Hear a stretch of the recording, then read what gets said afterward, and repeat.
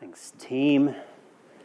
As I said just moments ago, really, today we're going to be exploring what Proverbs has to say about our emotional, our inner emotional life.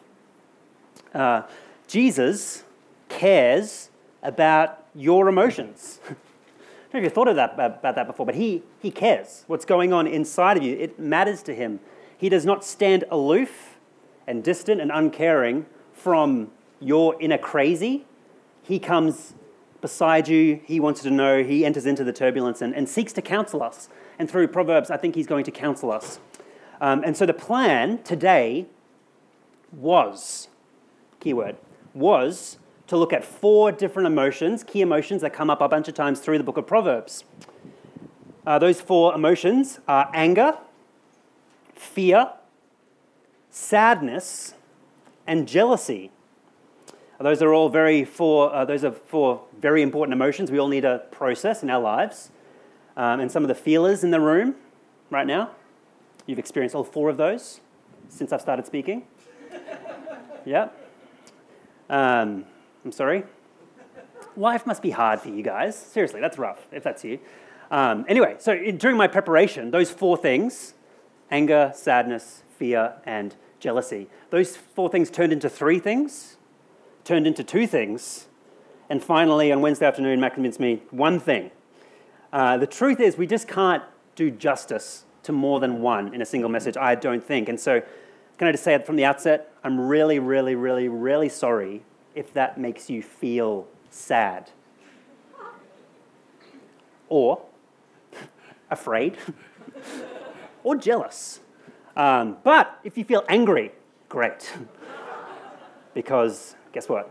We're going to be talking about anger today. And so if you're angry that we're not doing all 4, this is good news for you. Let me pray once more before we jump in. Lord, we thank you for Proverbs. We've said it a few times. Let's say it again, Lord. We thank you for your word to us, that you speak to us. We pray now, Lord, for ears that can hear your word to us. Remove our spiritual blindness and our spiritual hardness and soften us to your voice.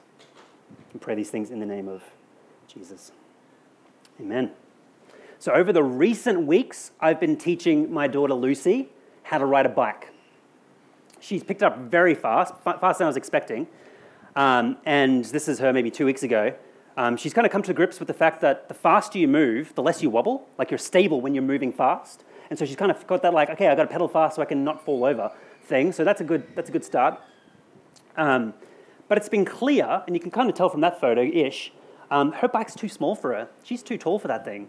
And her knees were kind of like getting up near the handlebars. And so, all right, it's her birthday. Let's get her a new bike.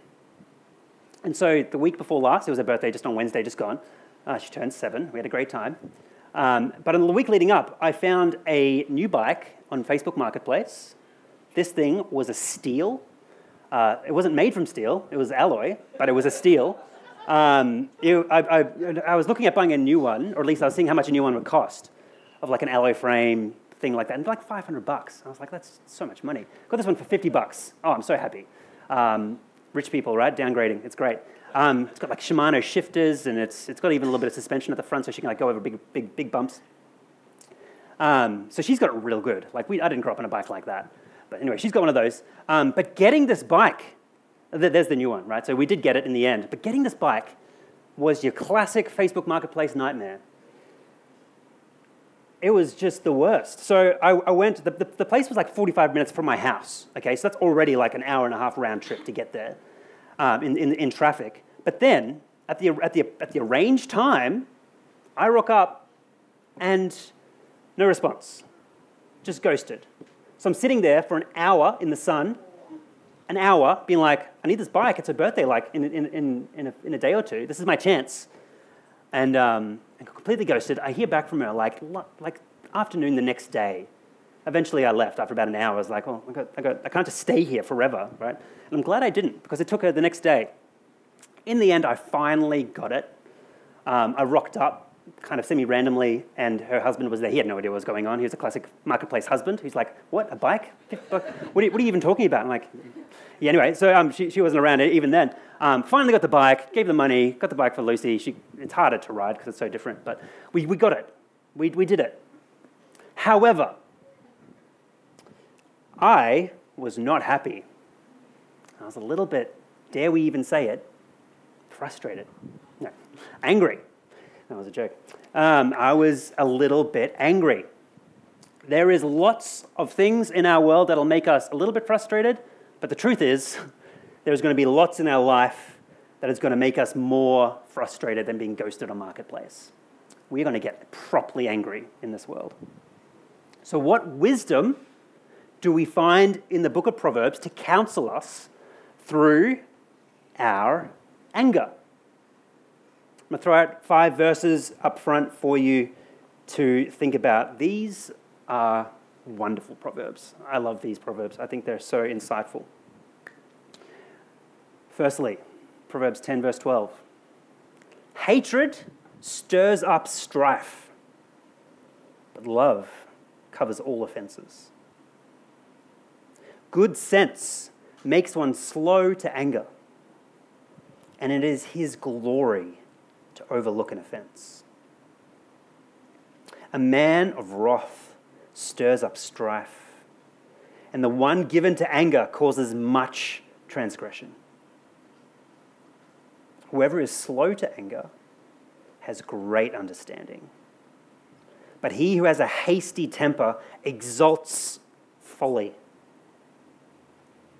Whoever is slow to anger is better than the mighty, and he who rules his spirit than the one who takes a city. We live in a world pretty much ready to explode at all times in anger. The baseline temperature is just like simmering to boiling all the time, and it doesn't take much to get explosive. And a big part of this, honestly, is that advertisers genuinely have figured out that it is profitable to them to generate anger. It's profitable. There is money to be made in provoking anger. And so on the internet, there's some basic maths. I've got some maths on the board. Is that one going to be there? Here we go. Okay. This is basic internet advertising 101, okay? Clicks equals money. Anger equals clicks. Therefore, anger equals money. So if we can generate outrage, we get more clicks, we get more money, and that's advertising 101 on the internet. And if you didn't know that, that's a very important thing to know. You are being emotionally manipulated by headlines and article content so that they can make money off you. That's really important to get your head around. It's been nicknamed rage baiting, which used to be clickbait, right? It used to be clickbait, now it's rage bait.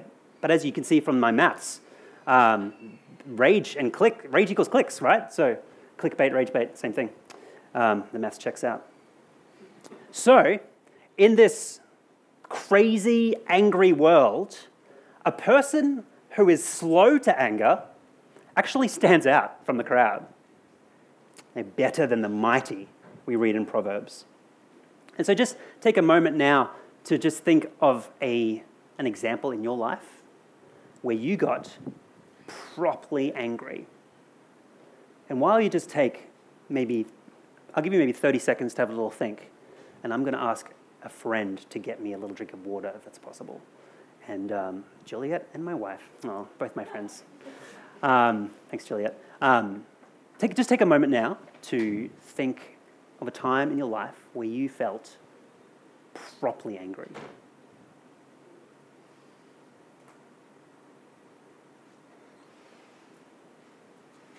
And I'm going to take a drink. Have a think.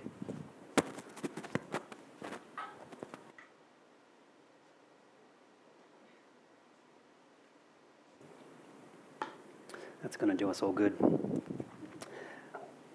All right. We've all experienced anger. We've all experienced anger that felt overwhelming and strong. But it's important to start by saying that the experience or the feeling of anger itself, it's not in of itself bad, is it?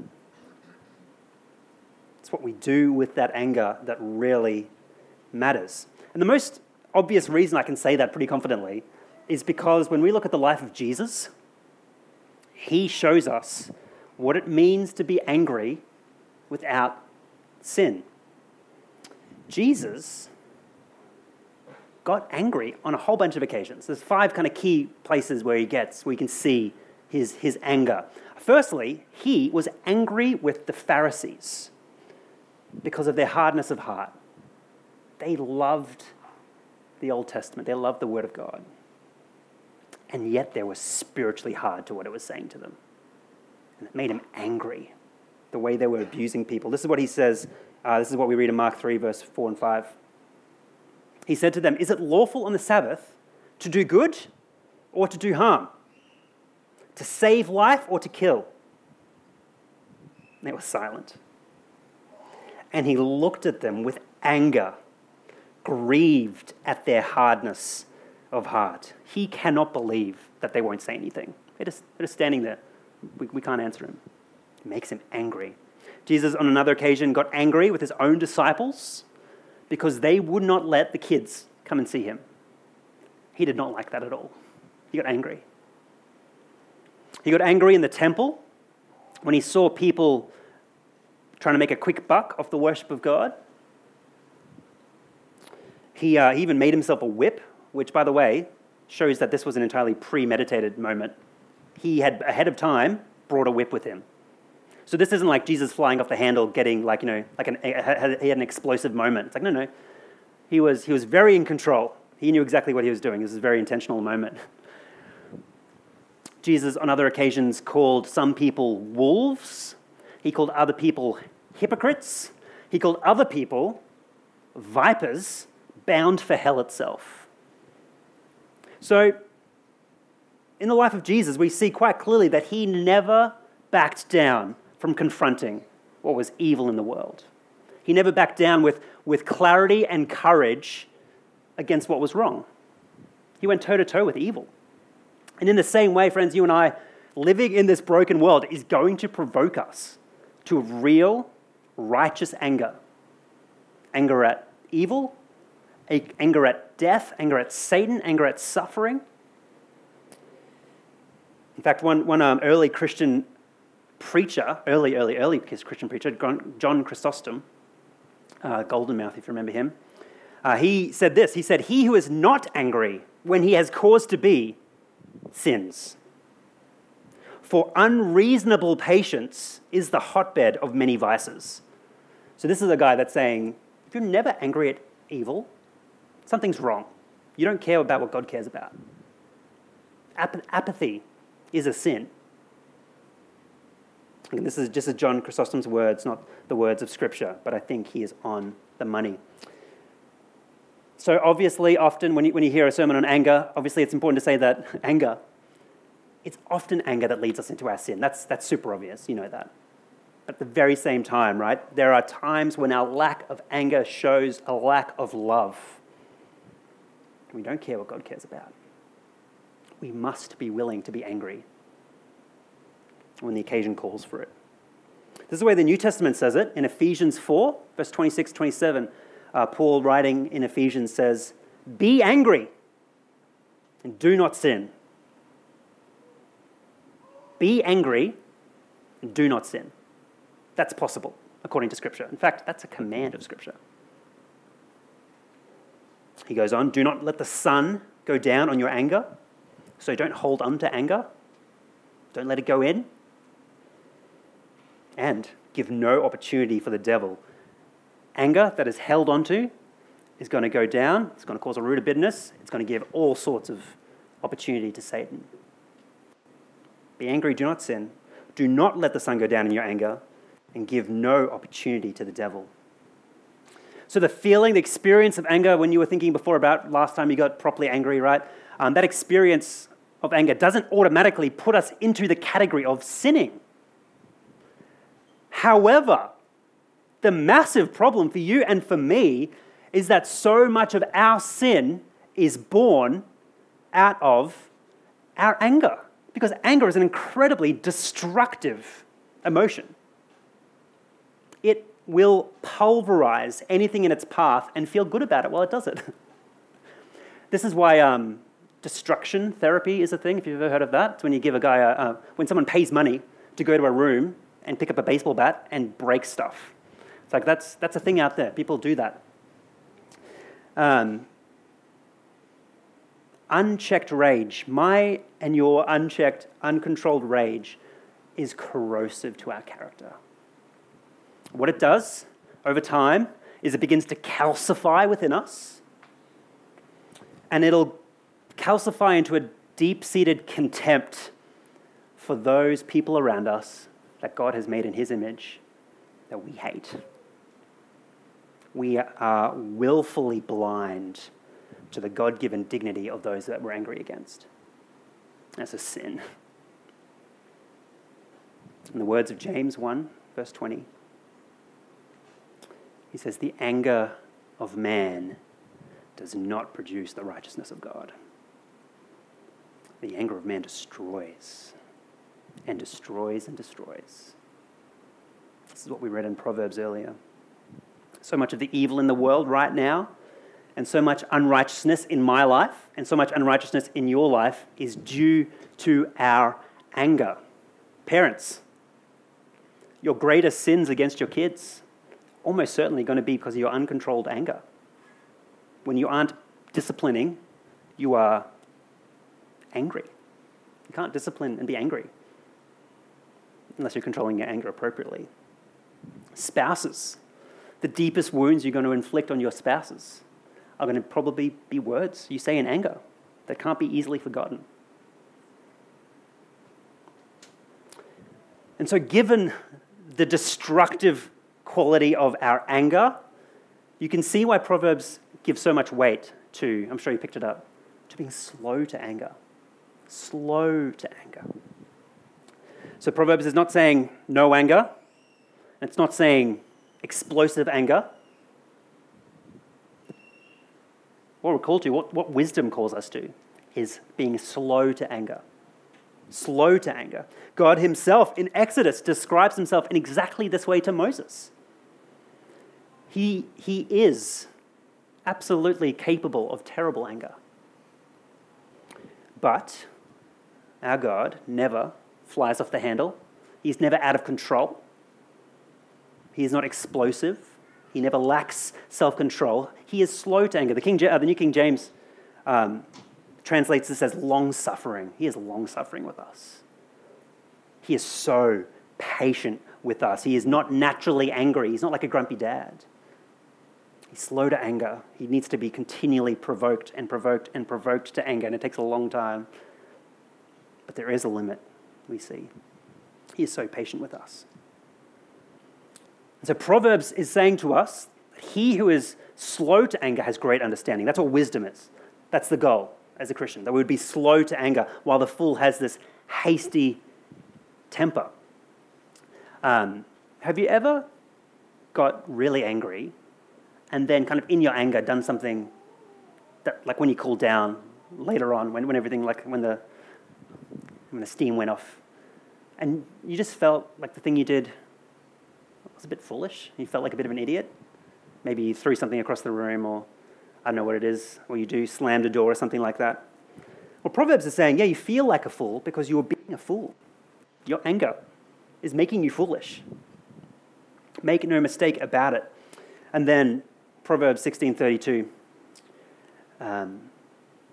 whoever is slow to anger is better than the mighty, and he who rules his spirit than he who takes. He's saying, you think conquering a city is hard? Try exercising some self-control when you're feeling really angry, and tell me which one's harder to do. Taking a city's child's play compared to self-control over your anger. So, we experience it. We know what we're supposed to do. Slow to anger. Let's think practically now about what we might do in a situation where we are finding ourselves angry. Let's get practical. I've got 5 steps to walk through. Not perfect, but hopefully will give us some food for thought. 5 A's as well. I made that work, which is always a good sign. All right. Do you want to throw them up? Anger. Anger's A as well. Gosh, 6 A's. What a good day this is.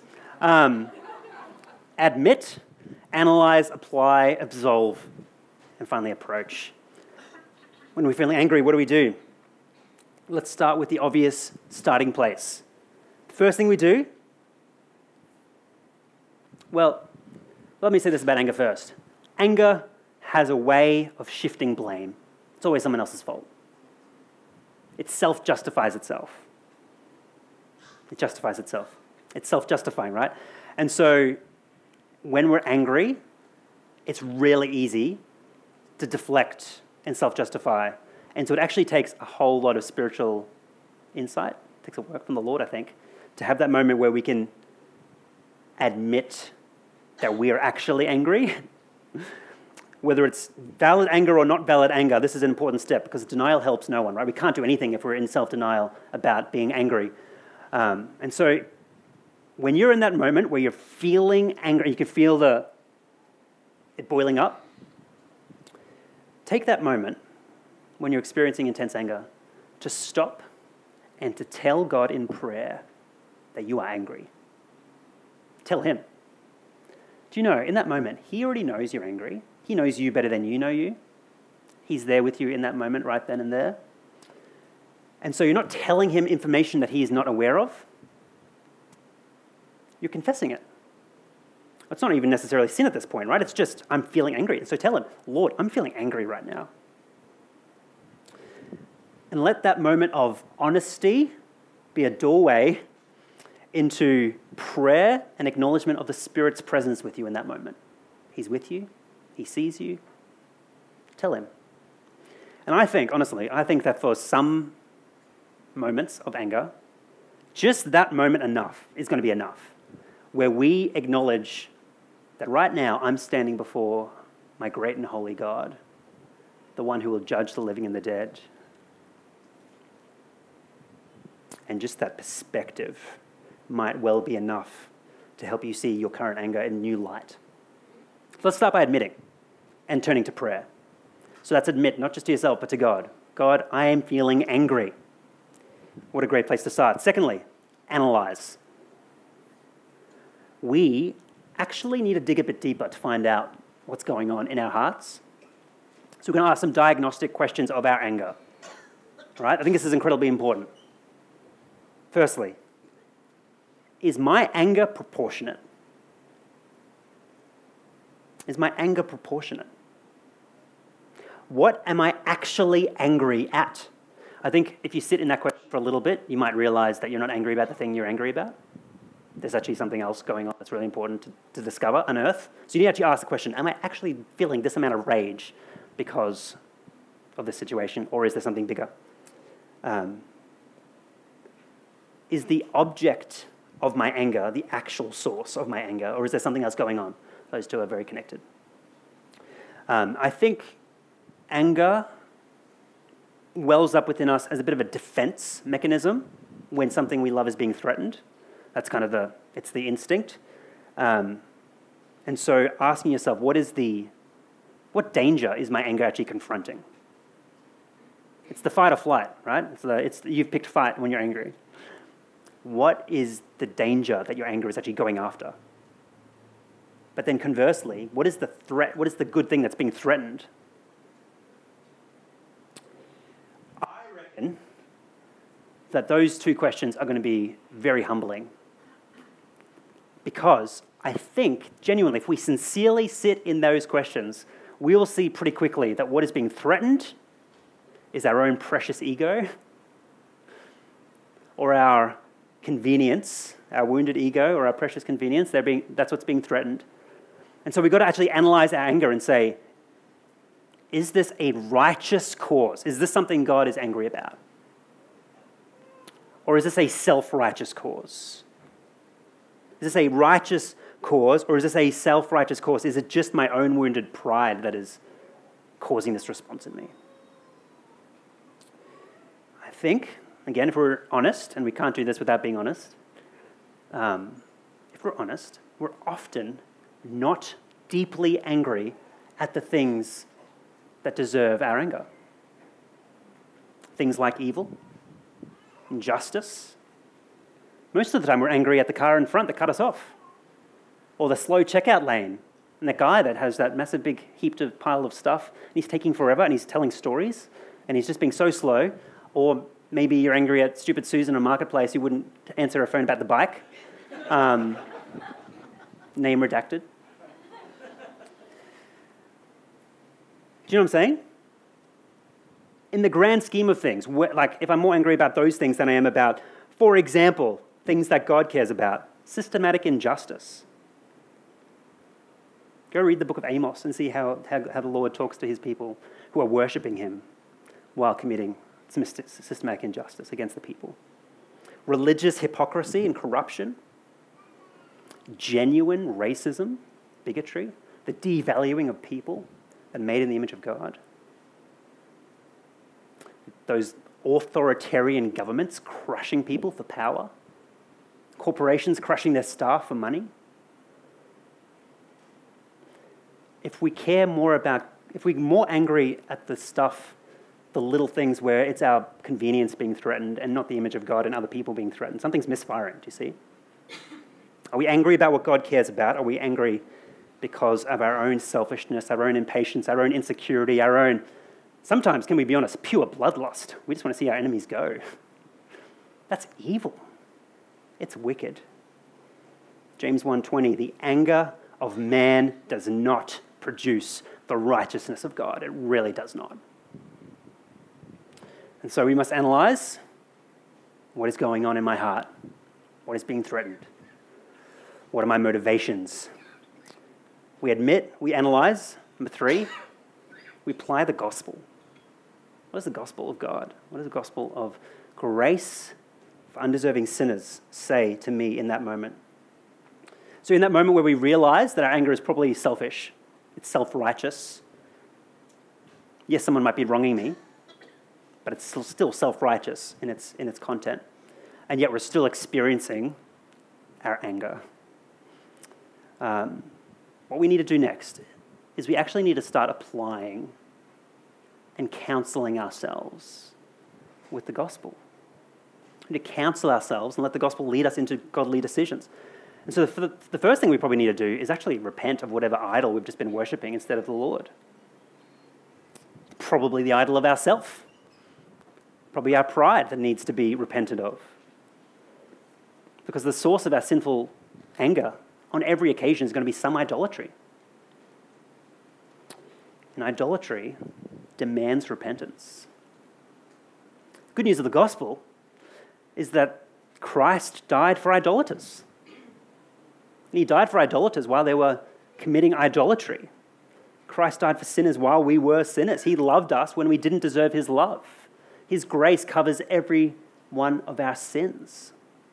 He has treated us better than we deserve. And so when we sit in those truths of the love for God for us, and we begin to feel the privilege the Lord has given us as his children, it's pretty hard to be self-righteously angry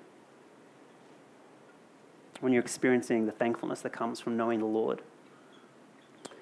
And so, well, the Bible teaches us clearly, he is calling us to treat others in the same way. We treat them better than they deserve. We are slow to anger. We love people better than they deserve. We don't treat them as their sins deserve. We love them as we have been loved. 1 John 4:19, right? We love because he first loved us. That's our motivation. So you can respond in graciousness. We're going to build out this theme a little bit more in the next one, absolve. To absolve someone is to choose to not hold their sin against them like a weapon, but leave justice to the Lord. I'm not going to hold that sin against you like a weapon. I'm going to leave that to the Lord. Leave justice to God. Let me read 2 of those Proverbs again for us that speak to this, and just and hear them now with fresh ears as to how the glory of the gospel's response to when we've been wronged. Proverbs 10:12. He says, hatred stirs up strife, but love covers all offenses. Good sense makes one slow to anger, and it is his glory to overlook an offense. Listen, even when you're angry with good justification, even in that moment, it is still a greater glory to overlook an offense. A greater glory. Why? Because we have a higher calling than just getting even. We can leave justice to God. Our higher calling is the imitation of Christ. And it's glorious. It's more glorious than eye for an eye, tooth for a tooth, tell you what. So the next time someone cuts you off in traffic, I want you to do this with me. I'll try to do it on the way home as well, because we'll all get cut off on the way home today, I'm sure. When you have that moment and you feel the anger, say, this is a moment the Lord has given me for glory. I'm going to overlook this offense. This is a glorious moment. This is an opportunity for glory. And it sounds crazy, because it is crazy to us, but it's true. It's true. To cover an offense with love, to overlook a personal offense is glorious. And it's glorious because it is Christ-like, and there is nothing else like it in this world. When we actually get to live out the gospel in those ways, meaningful ways, it is powerful. Tim Keller used an example of parenting, which I'm going to borrow from him. Parents will agree with me. Parenting is intense. Before having kids, I feel like our marriage was like a long date, and then kids, and then it changed to something else. And it has never changed back. Being a parent is sacrifice, right? Sacrifice, sacrifice, sacrifice. What you want doesn't really factor into the equation. If you have to get up in the middle of the night, you don't want to do that? Oh well, up you get, right? The kid needs you. Everything revolves around that kid.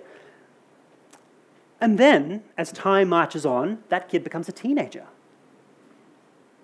I have 2 daughters. I am terrified. Nothing will prepare me for that moment. 2 teenage girls in the house. I don't know what to say.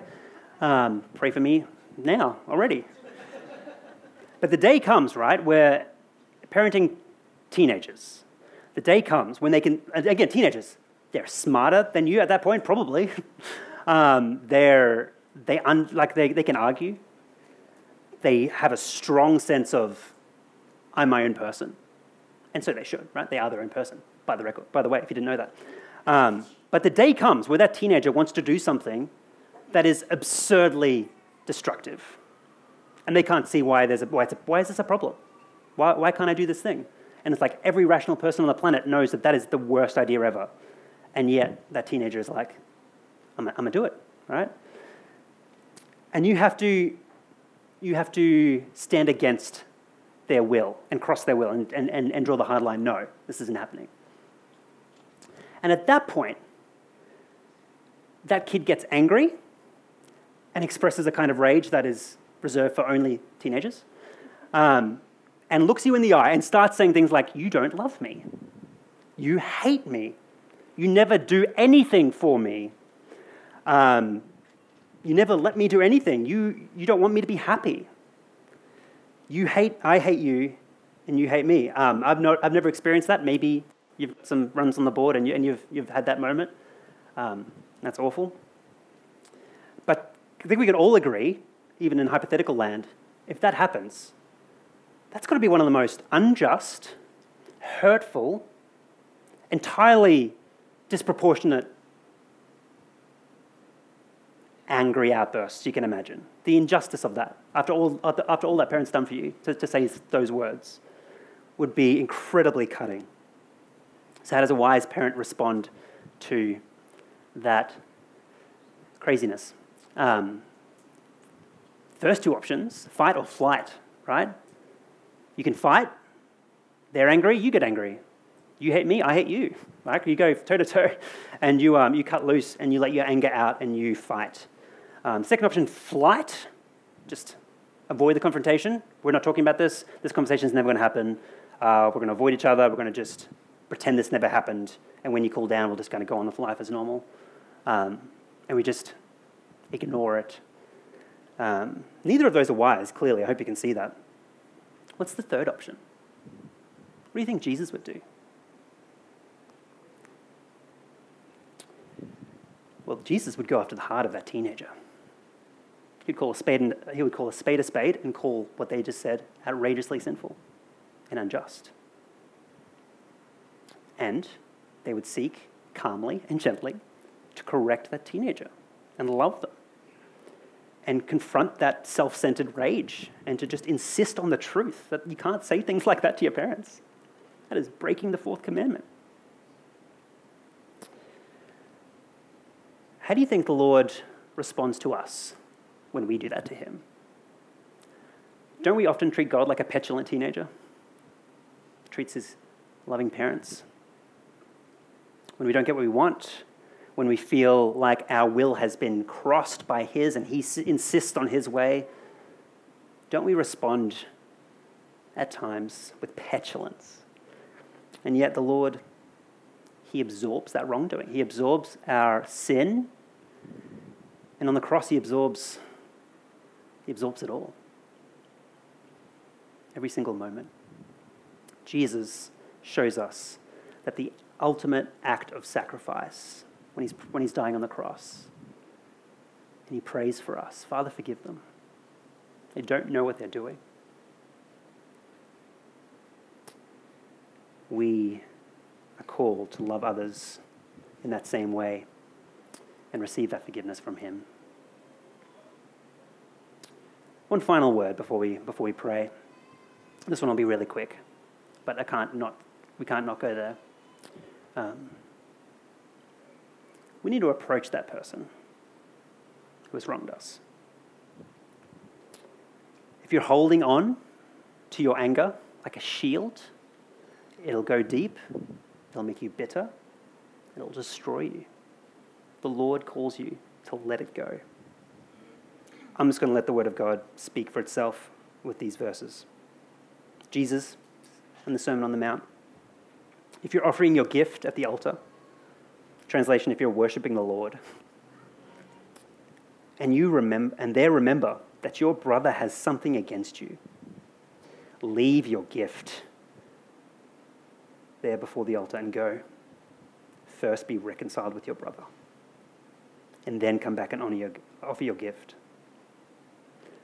I wonder if there is a verse in the Bible, a command of Christ, more frequently disobeyed than that verse. Wow. Leave it and go be reconciled. 1 John 4. We love because he first loved us. If anyone says, I love God and hates his brother, he is a liar. For he who does not love his brother, whom he has seen, cannot love God, whom he has not seen. And this is the command we have from him. Whoever loves God must also love his brother. I think that says it louder than I could ever say it. So approach that person, be restored, leave justice to the Lord. It is your glory to overlook an offense. So, we're going to admit our anger in prayer. We're going to analyze it. We're going to be honest about it. Where's it coming from? Does it have self-righteous roots? We're going to apply the gospel and repent and remember what the Lord has done for us in loving us so well. We're going to overlook offenses. It's glorious when we do that. And we're going to approach that person and seek reconciliation. And I pray that in this church, we would live out these things with one another. That where there is offense within the church, we would honor the Lord, seek one another out, be reconciled. I pray for all of us that we would live lives that shine the glory of Christ. Let's pray.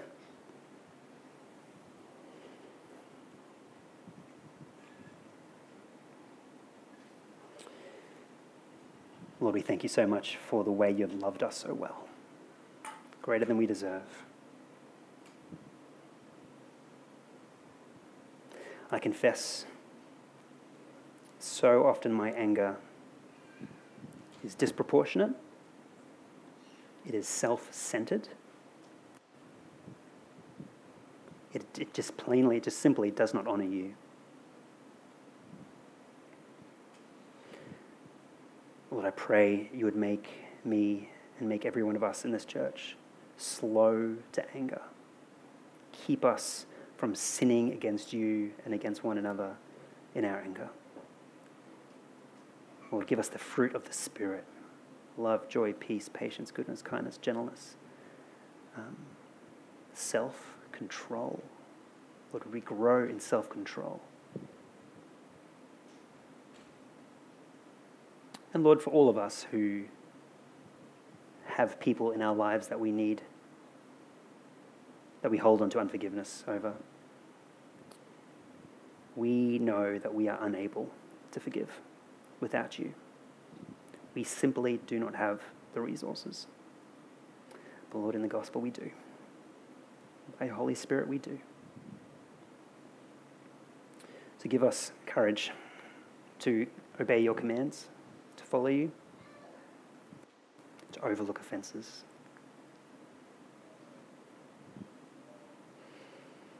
Lord, would we just,